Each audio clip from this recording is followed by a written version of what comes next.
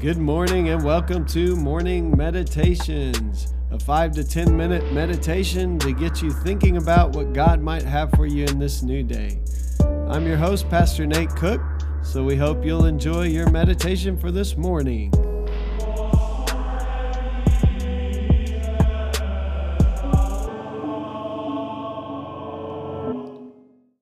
Hey, this is Pastor Nate, and this is your morning meditation. It is Wednesday, October the 14th, 2020. Today we're going to read from Galatians chapter 3, verses 26 through 29. For in Christ Jesus you are all children of God through faith.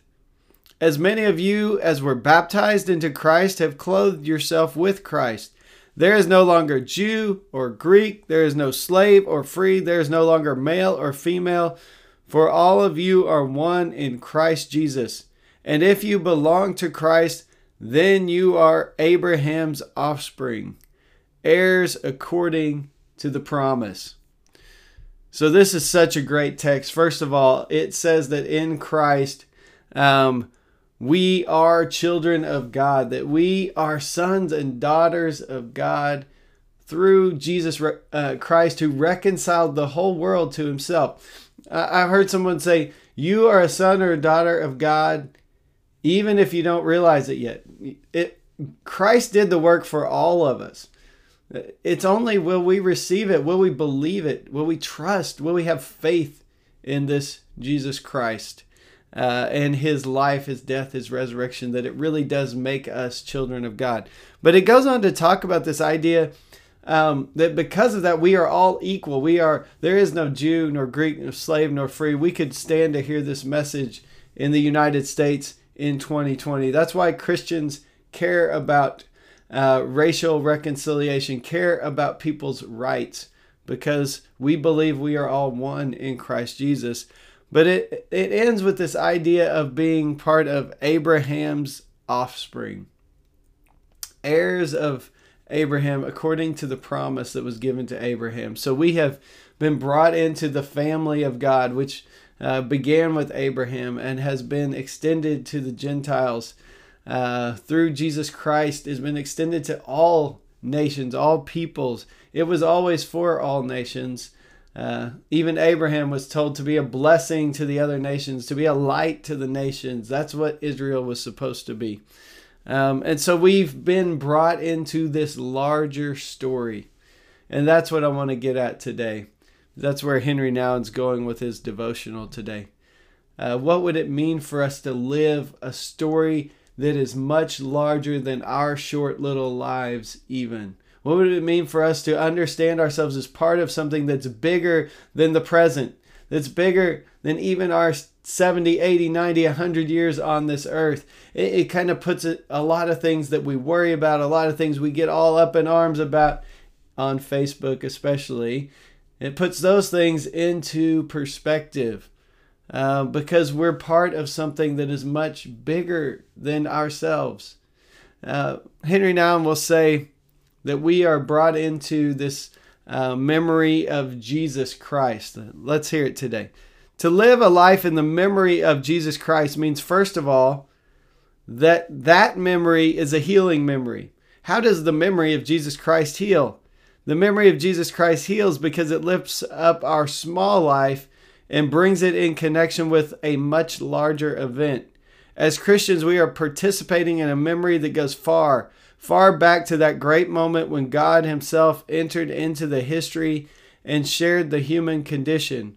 When our little history can be connected with the great history of salvation, a tremendous change starts taking place because our little pains and our little joys are no longer just little pains and little joys, but they point beyond themselves to a great event of salvation of which we have become a part.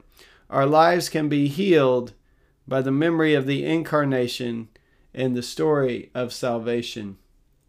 So Henry Nouwen says that our healing comes as we find ourselves in Christ, in that story, in living into the story of this Christ who became a human being, who shared in our pain, in our sorrow, in our joys, even in our sufferings.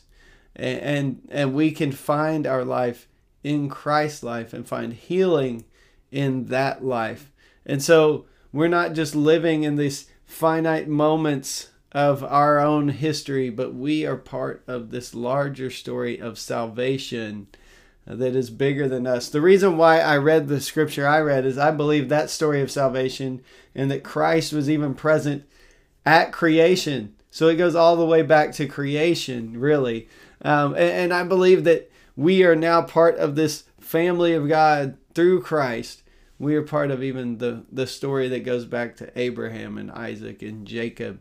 And so what we can see then is that while we often get so stirred up about the things going on in our day, and we often think this is the most horrible thing that's ever happened, if we really look back at the history of the people of God, there have been awful things, even worse than what we're going through. I was talking last night in our book club about, even worse than having to stay at home during a pandemic and wear a mask.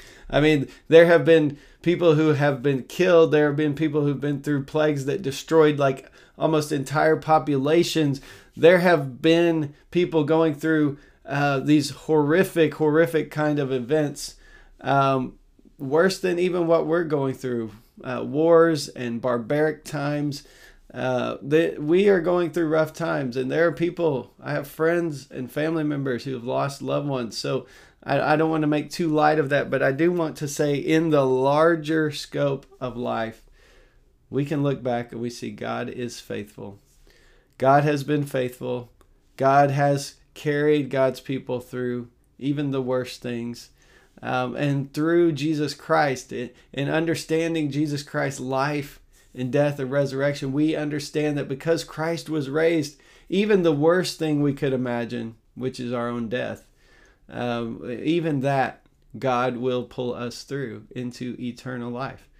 And so it gives us this larger perspective to say, okay, the things I'm going through may be difficult, but Christ suffered. Christ bore our pain. Christ had grief. Christ had sorrow. Even God himself entered into that experience out of love for us to reconcile us to himself, to make us children of God, and to graft us into the family of even Abraham.